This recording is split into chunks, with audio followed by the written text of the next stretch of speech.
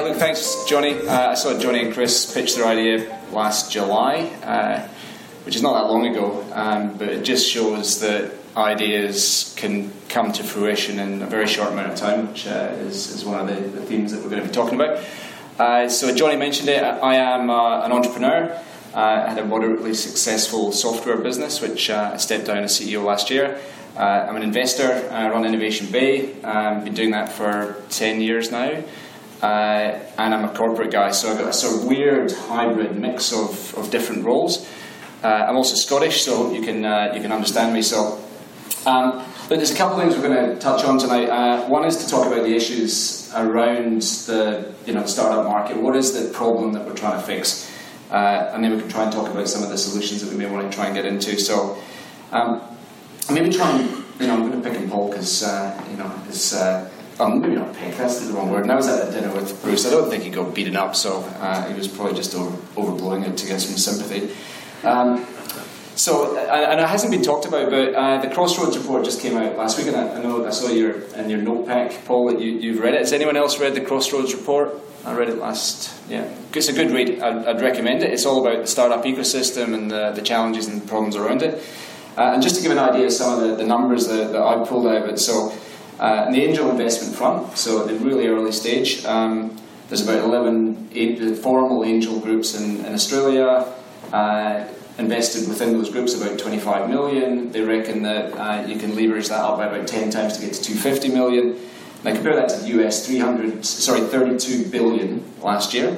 And the venture capital invested front, and I don't know whether these numbers are quite right. I think I saw different numbers in the report I saw today, but approximately 100 million Australian dollars were invested here last year. From Australian VCs. Now, there's one deal from that Campaign Monitor did with Index Ventures that took in 320 million. So Atlassian, Ozforex, all the billion-dollar companies that we're seeing have been funded by US VCs. And the last one I'll say before I ask the question, 9 US companies, so Facebook, Twitter, Google, all of those guys, between them, didn't exist 15 years ago, now make up 6% of US GDP. So when you read this in the Crossroads report, Paul, did you squirm? I mean, how did you feel about that, and how can we?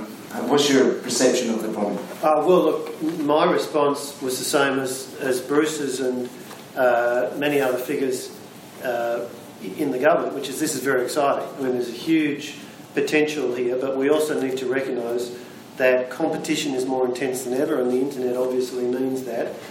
Capital is more mobile, and opportunities are more mobile, and just look at what Chris and Johnny are doing over in New Zealand, because they've got some regulatory settings which have meant their business can get started now, whereas we don't have that ready yet. So I think, the range of measures that the Startup Oz reports have talked about in terms of things like STEM education, settings for both angel investing and venture capital investing further down the track. These are all factors that are clearly part of the success of hotspots like Silicon Valley, like Israel. So there's a range of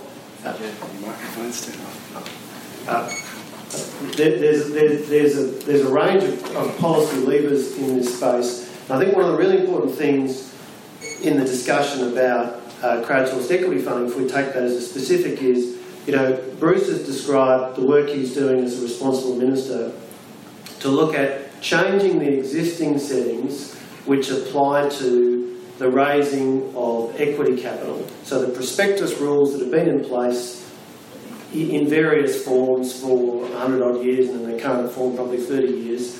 So there's a set of safeguards that were developed with a view to protecting investors against getting ripped off, and they've got a set of assumptions built into them about, for example, the way you disseminate information. 20 years ago, even 10 years ago, the most efficient way to disseminate information to investors was a printed prospectus. Now that's all changed, but the regulatory framework needs to catch up. So I think the Startup Oz report is a terrific piece of work. I think the white paper that's been launched tonight is another terrific piece of work. I think the advocacy from so many people in the sector is outstanding, particularly when a lot of them are also trying to get businesses up and make money. And I'd say keep doing it, and the more factual material you're putting in front of policymakers, and please talk to both sides of politics, and I know if that's being done, that's very important to do as well. Talk to journalists, make the case to them. All of that is part of the picture, and there are so many specifics. For example, one of the things in the Startup Oz report was Korea has a policy of facilitating academics stepping out of an academic post for I think up to 5 years and retaining tenure.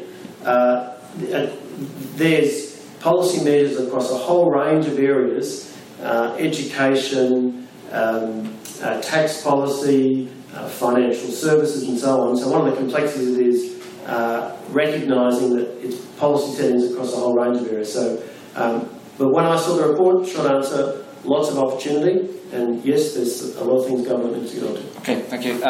Ben, you're unique because you're an angel investor and a venture capitalist. I mean, do you want to give us your perspective of the problem that we're trying to solve here? Sure.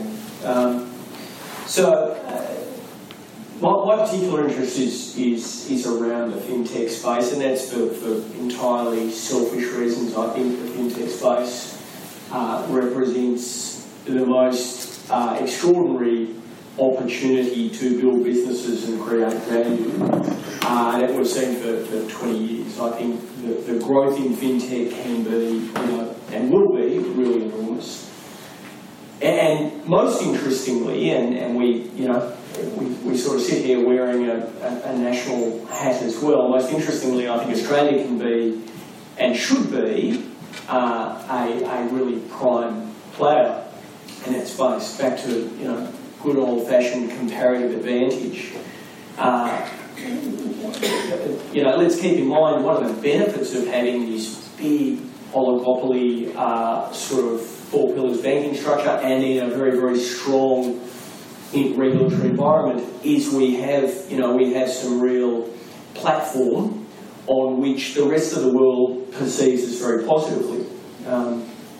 Toby and I, my brother Toby and I caught up with some US venture capitalists quite recently, and we started pitching the virtues of fintech in Australia.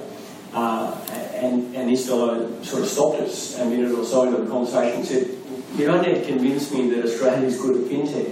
Everyone knows Australia's good at financial services."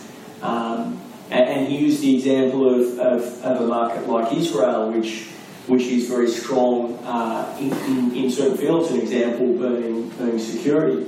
They have done a far better job than I think Australia has done in terms of developing that technology within a market and then taking it into bigger markets in terms of sales. Now, there's some examples, and you referred to a couple of those, Campaign Monitor, Atlassian and others, in recent times.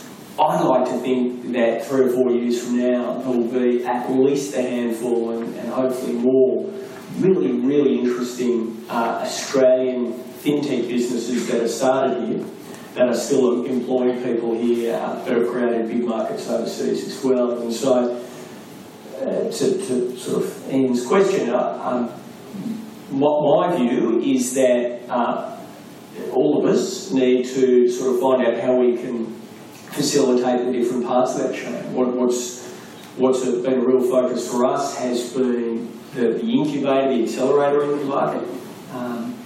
And if I go back 18 months, I came out of big institutional land, and I had real questions in my mind as to whether there were good constructive ideas in Australia. Not that Australia doesn't produce ideas, but just we don't have an evolved venture capital market, and so are the smart people out there who've got the ambition. Wearing my old AWI hat, we saw over 230 entrepreneurs, many of them coming out of big organisations, many of them with really fantastic ideas. Every last one of them who was willing to throw in their job and really give something a crack. And so it wasn't hard at all for us to find we've invested in 11 businesses over the past 12 months. We could have invested in more, and we're quite convinced over the next couple of years we can invest in potentially 100 businesses in the fintech space. Okay, let me just bring, thank you, Marcus in here. I mean, do you think it's a problem for Australia that, sorry, Marcus, not this Marcus. Do you think it's a problem for Australia that we simply can't, we don't have the venture capitalists that can cut the $50 to $300 million check that we're seeing coming out of Silicon Valley? Or do you think that's just, we wait for 10 years and the accelerator and incubator and all the stuff that we're seeing now is going to improve to the point that we do have the sophisticated capital that's going to follow that? Yeah, I mean, we're in a classic chicken and egg situation when we talk about the license, the campaign models, the Osprey. But, those companies, they were going for bigger check sizes, which obviously Australia didn't have the capacity to do, at least not in the venture capital space, and maybe the private equity players weren't willing to listen. But, once an Australian VC does participate in one of the up-and-coming companies that does go for bigger rounds and obviously goes through an exit and realises those potential gains that they've had over that time, that's going to accelerate the ecosystem. That's going to accelerate more VC funding coming into the market, more private money being available. However, we're talking about, that's still the bigger stage. Right now, only a small handful of companies are getting funded by VC, and the vast majority are missing out, and it's not because they're bad ideas. It's just a volume game. There's only so much amount of money that you can invest, and you're trying to pick the top 5% of whatever you may be seeing. But that doesn't mean that the 95% you don't invest in is a flop. I mean, a lot of them go on to succeed, and most of them, and perform better than the ones you did select. And obviously, that's the right, and a lot of VCs I talk to don't see any problem in deal flow. I mean, would you?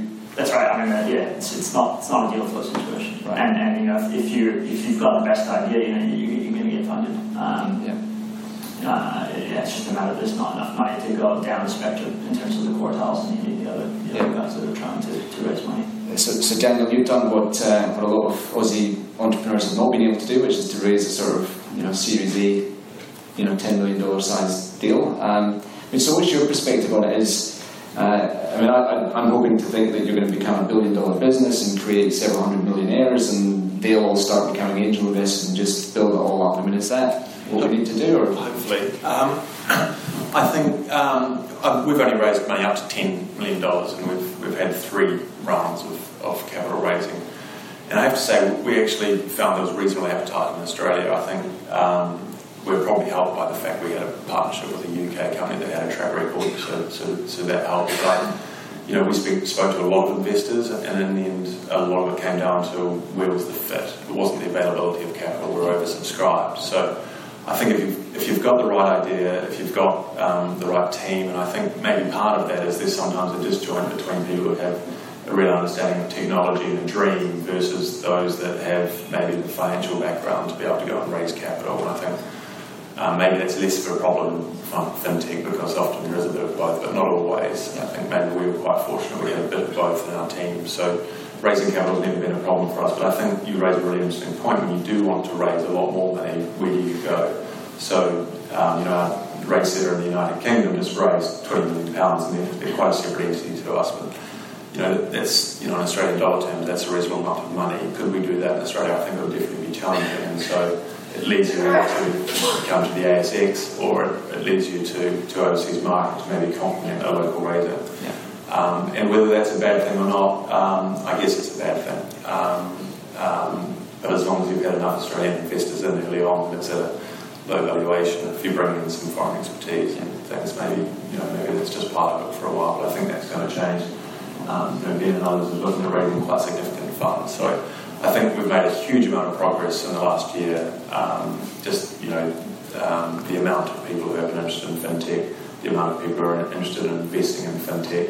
It's quite exciting to think what's going to happen. So you're unique up here because you're sort of sitting across both of the things we want to talk about, so we can define the problem, like how you've had a startup and you've actually solved that problem by raising money, but you're also helping in the sense of you're technology or your product is helping to define what others are going to be able to do. So, absolutely, touching that side of it. Absolutely, I think the opportunity in fintech is absolutely enormous in this country. When you think of most other industries have been disrupted by finance in some way or another, really there's only finance and mining that haven't. And if you look at the Australian economy, where the bank's peak profit before tax is about 2.5% of GDP, I mean, that is absolutely vast. It's the highest in the OECD.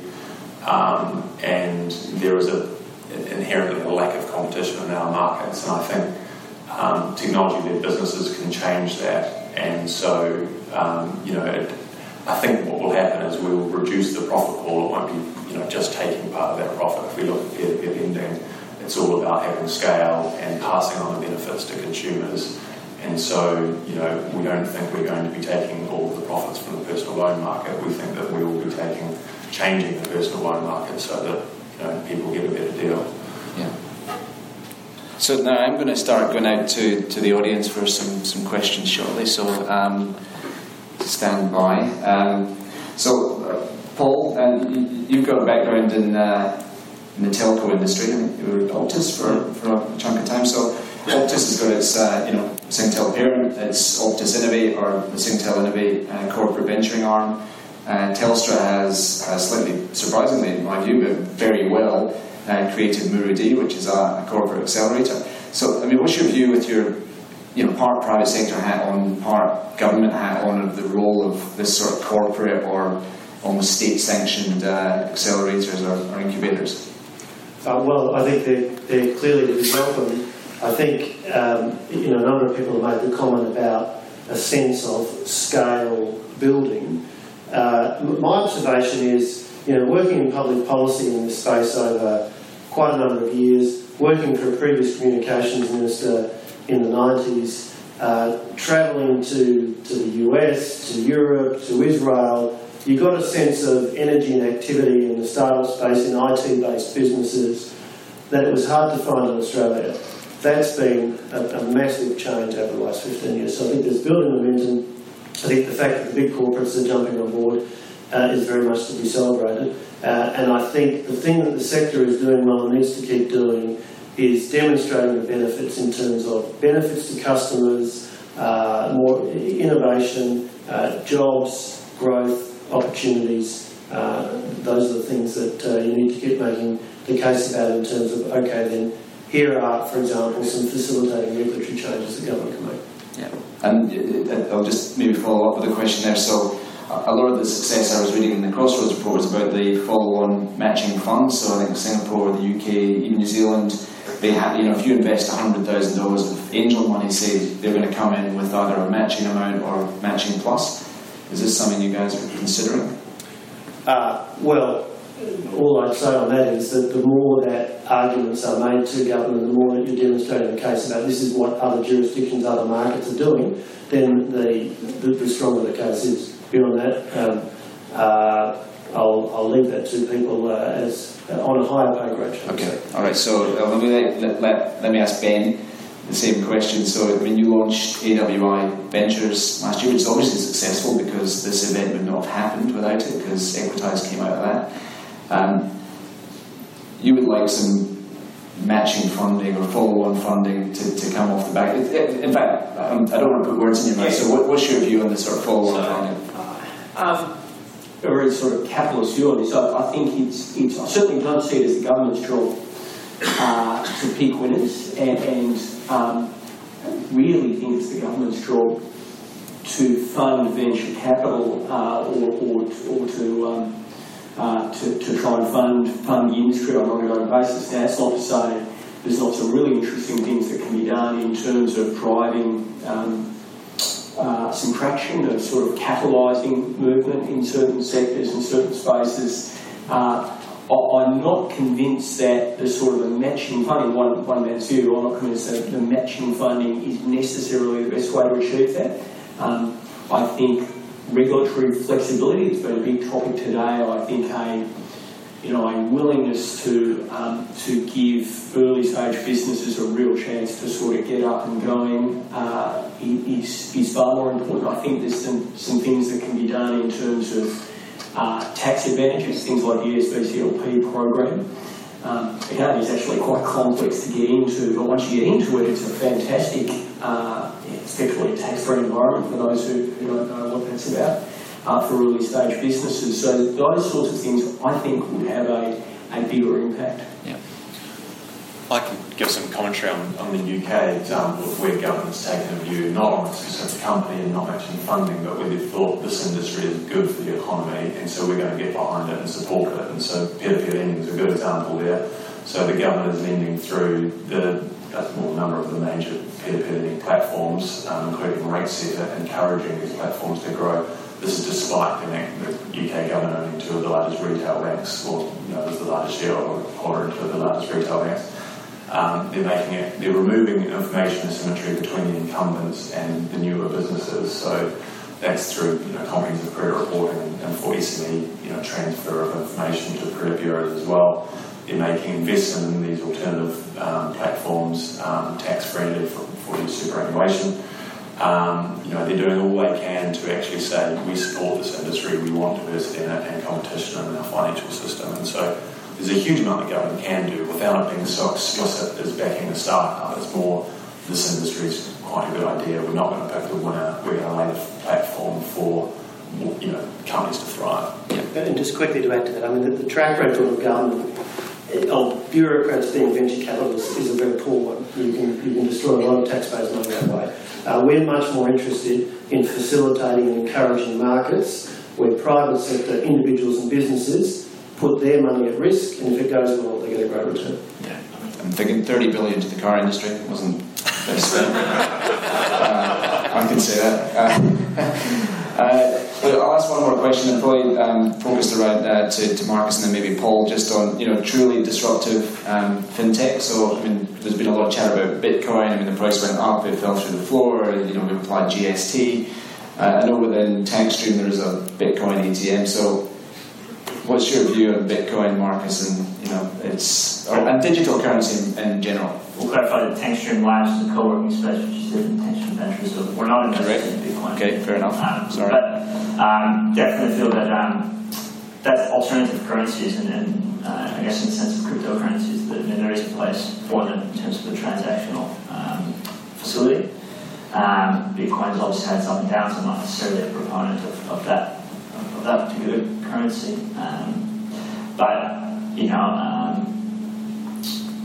in terms of the financing space in general, I guess fintech, I mean, where we see it, I think there's lots of industries that should be classified within finance, and that's the broad name. But if you look at property, if you look at real estate generally, and the various different subsidiaries of that. We've recently incubated a company called Bricks, which is a real estate transaction platform where people can actually invest and buy fractions of residential property.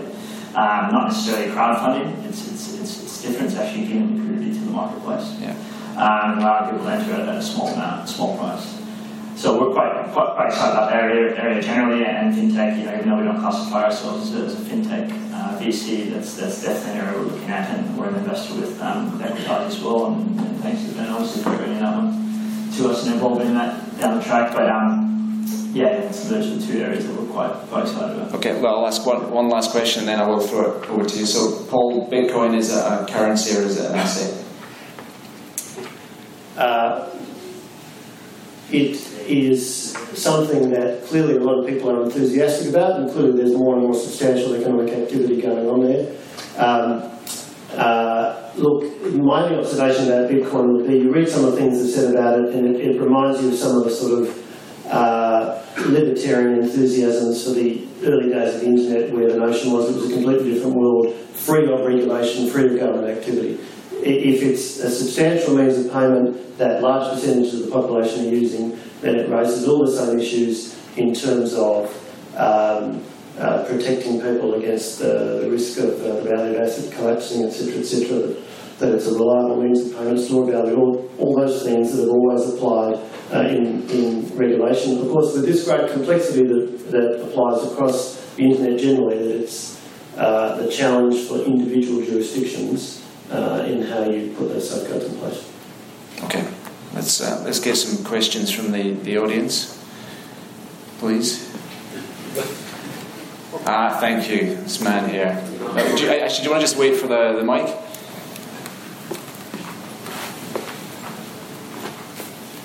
Thank you. Question for Ben. Obviously, we're talking about capital allocation as one of the big components of this discussion. One of the biggest capital allocators, obviously, are the super funds, the industry funds, the future fund. How much engagement and appetite have you had from them in terms of adding capital in this space? So in my sort of former roles with big organisations, I dealt a lot with industry funds. My background was actually in the infrastructure space, where I dealt a lot with the international infrastructure funds, international sovereign funds, pension funds, etc. And I know the Australian funds reasonably well. They have a genuine desire to invest in VC. But they have a problem. If you are running a $50 billion fund, it is utterly unviable to make $5 and $10 and $15 million investments. And so they require some sort of structure in place which allows them to be able to participate sensibly.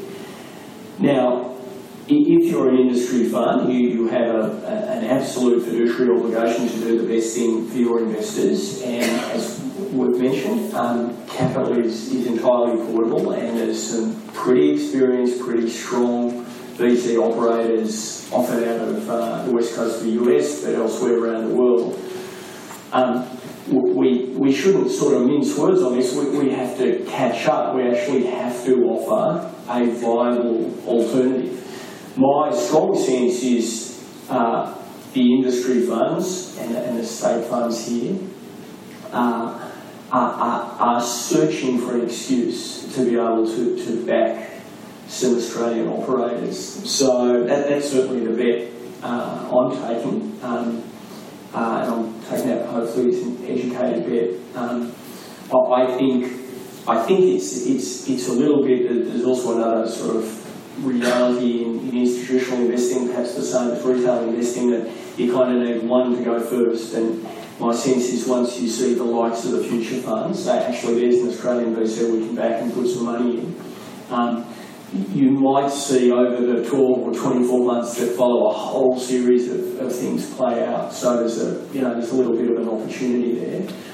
And I'd like to think that fintech, because it's getting some interest and so on, might be somewhere where we can make a pretty strong case for the industry and in particular VCs. So that the industry funds can say, yep, we're actually prepared to back that Australian operator over the alternative. Okay, any other questions? Oh, here we go. We've got one here.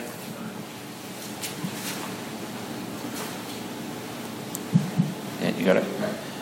This is a question to the general panel. I think we've touched on small business and this sort of keeping opportunities in Australia. So working from that and crowdfunding as being a possible solution, are you looking at the bridging of that gap in the context of just, okay, well, we've got to get to a certain dollar point, or you're looking in that context of, which is where I come from, that the gap is actually getting bigger, that if you succeed really massively. But if you, but whilst you can start with the $20 and an internet connection, you're also immediately competing with Globe. So I guess, how do you see that playing out in the context of the different models that are being discussed? Is it something that is really a VC problem that needs to be fixed, or is it something that an angel investment / combinatorial funding model works best for? I'll just jump in, but I mean, he's trying to say obviously the disproportionate in terms of the companies that really succeed, that actually succeed in a greater degree, and then the ones that would be using potentially crowdfunding are not going to be able to compete. Is that? Well, I guess what I'm saying is, whilst you're looking at seed capital in Australia at small amounts, you're talking about $1 million deals being seed capital in Sandtrain, and that trend is not happening because they've got more money to throw at problems. It's that the opportunities are bigger and the minimum success points is bigger. So, I feel a little bit like sort of chasing a moving target rather than just saying, okay, well, there's this big target and we just need to cash in on it. So I'm just wondering whether you see that as a something that affects all levels of the capital flow. Because you talked a lot about the capital chain not being strong enough, but is it not strong because of that? Or is it... I guess all the things started there. Generally, I think what you're saying is those big success stories. They're really becoming unicorns. The Atlassians and the campaign models and everything, and all those that you see, we strive to get that. We would be quite happy with something that's significantly smaller than that. And whether that comes from small micro VC funds, which is effectively what we are on a global scale here in Australia, we're micro VCs. We would be quite happy to back, $100 million, $200 million business that eventuates. That would be, effectively a unicorn, I think, in Australia's, concept. And if people can do that through equity crowdfunding and you raise $1 or $2 million through a platform, or less than that, it doesn't need to be that high. That is a success in anybody's eyes, really. You don't need to become the $1 billion company. If that's answering your question, I'm not sure. I think it does, but it also talks to the other side of the conversation that hasn't come up much, which is that you get promotion, you get market validation really quick with a crowdfunding model versus it being a due diligence process that takes you away from the Well, it sort of depends on whether the crowdfunding model is in equity or in product. Is that? You're still out in the public domain. So. True. Okay, I don't want to go down a rabbit hole on that. So any other questions out there? Yep, there's one in the middle here. Where's Johnny? How long have we got? Last. Two more questions, so let's... I'll see if I can be succinct. An impression, I guess it bounced off the panel, that deals in Australia there's not much competition from the funding side. So if you go to whether it's an angel or a VC, there's no real competition. So they go, yeah, maybe come back later, do something else, do a little bit of extra and come back and talk then. While the perception is in, let's say, Silicon Valley, it's a little more competition. That if there's something interesting, people are thinking, I better take a bite at this, or else someone else will. Is that true? Is it really that, when the guys who are doing a bit of VC, is it like, interesting, but, I'll just cherry pick, I know no one else will, and if it's really interesting, they'll come back to me? Or is that just not true? I can jump in on that one. All right, let's go. Generally, it is a small community. Somebody recently, I think about a month ago, said, it's, in the US, you're partnering with other VCs and you're clubbing effectively and syndicating deals and entering as 2 or 3 VCs into a deal. And they said, is that something we should be looking at in Australia? I said, well, it doesn't really matter because there's only like 10 of us.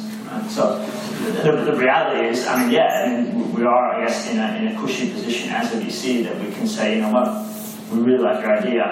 I think key from our point of view is market validation. And the guy behind you was talking about what was validating on crowdfunding in a way in terms of the investors coming in, they're actually validating the idea.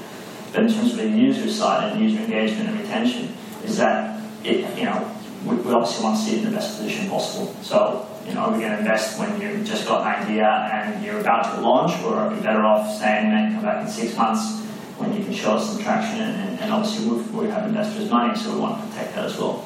On the flip side, so that does work to our favour, and it obviously doesn't help necessarily the startups raising money, and that's potentially where companies like Equitize can come in and fulfil that angel round. We don't consider ourselves angel investors either, we're a VC, so we want to look at sort of that seed or late seed or A stage rounds. But if you look at the US, then it's easy to raise money. The other way of looking at it is that it's an inefficient use of capital. So if here I need to raise $1 million to get my business off, I'm going to use that efficiently. If in the US I can raise $5 million easily, but for the same business proposition, now I'm potentially spending it inefficiently. Because I'm going to go and I'm going to get, instead of one guy, I'm going to get 10 guys to do the same job because I'm feeling rushed, I guess, in a way to utilize those funds within 12 months and drive valuation. So I think it's potentially, there is an efficient use of capital in Australia because the rounds are smaller and there is more competition between VCs. Daniel? I think there's also more, sorry, I'm not trying to talk against the VCs on the panel, but I think you can look also beyond the VCs. They've also got competition with the funds within corporates and high net worth offices and so on. So there are others that people can go to, and I think it just comes down to sort of price and appetite. And I don't think too many people are complaining in Australia that the prices that we're completely mispriced. I think it's more about the availability. And I'd also say there's limited competition for bad deals. Good deals, you get competition. It's natural. Last question. Oh, no, that's not you. Thank you. Here we go. I've got one, and it actually follows up on the point you just made. It's kind of unclear in my head. Forgive me if I fluff this.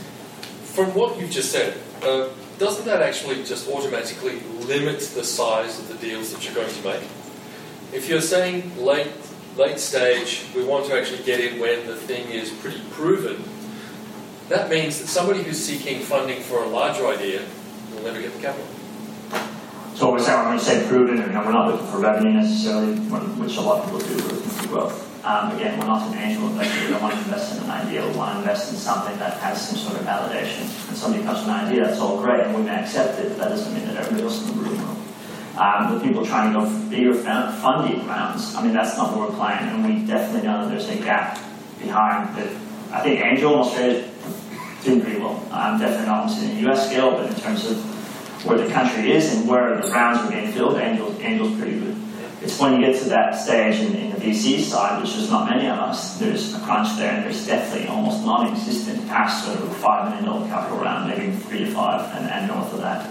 So when you're at that growth stage of the fund, then you are in a situation where you have to be, like an Atlassian or somebody else who's going for a $60 million round. There's no way you can get filled here, unless you potentially get superannuation money, like the question before, which they have not participated here. And is that a role for the future fund? Right? The future fund is they're investing in the future of Australia, however they invest outside of Australia in terms of VC. So there's various different aspects.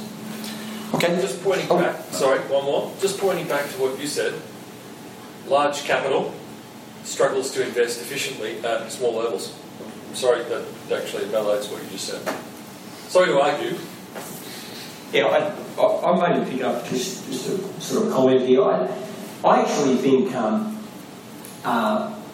the ecosystem would benefit, and I'm sure we would all agree, the ecosystem would benefit as we start to get more players in the space and right through, and that's what we need. So the accelerator space, which we happen to play in, is the idea space, and it's only because we're playing there, and I'll just sort of use this example, that Equitise is here to get funding from Marcus, and it needs to then go the next step after that, and possibly has to look offshore. Hopefully we get this sort of evolution of the market here. We need that. I think that's healthy. I think that will create a bit of competitive spirit in terms of VC saying, actually, we are prepared to sort of, we'd like to wait 6-4 months, but actually we really think this idea is worth taking a punt, and we know one of our 17 competitors rather than 3 or 4 competitors is going to grab it before we go. So I think that evolution is going to create a stronger marketplace. Thank you. Okay, well, let's call it a day there. So thank you to Daniel, Paul, and you gave up the camera for us tonight. So Marcus and Ben, that was. I think Johnny's got a bottle of Grange for us all. So we'll startup. I'm not sure if you heard about that. And lean startup. But thank you very much, guys. Something that was touched on, which is what we're all about, is we're making capital more efficient and ideally plugging a hole in the early stage capital chain. So we have a strong belief that equity crowdfunding will do a great amount to help boost a lot of ideas. A lot of companies will succeed, a lot of companies will fail, but we're ultimately going to be making capital markets more efficient, and that's something we're really interested in, really passionate about. Obviously, there's a lot of people in this room that hold that view. So thank you, everyone, tonight for your thoughts and opinions, and it seems like we're all pushing in the same direction, which is great, and I'd like to encourage you all upstairs for a drink and some food, and thank you very much, guys.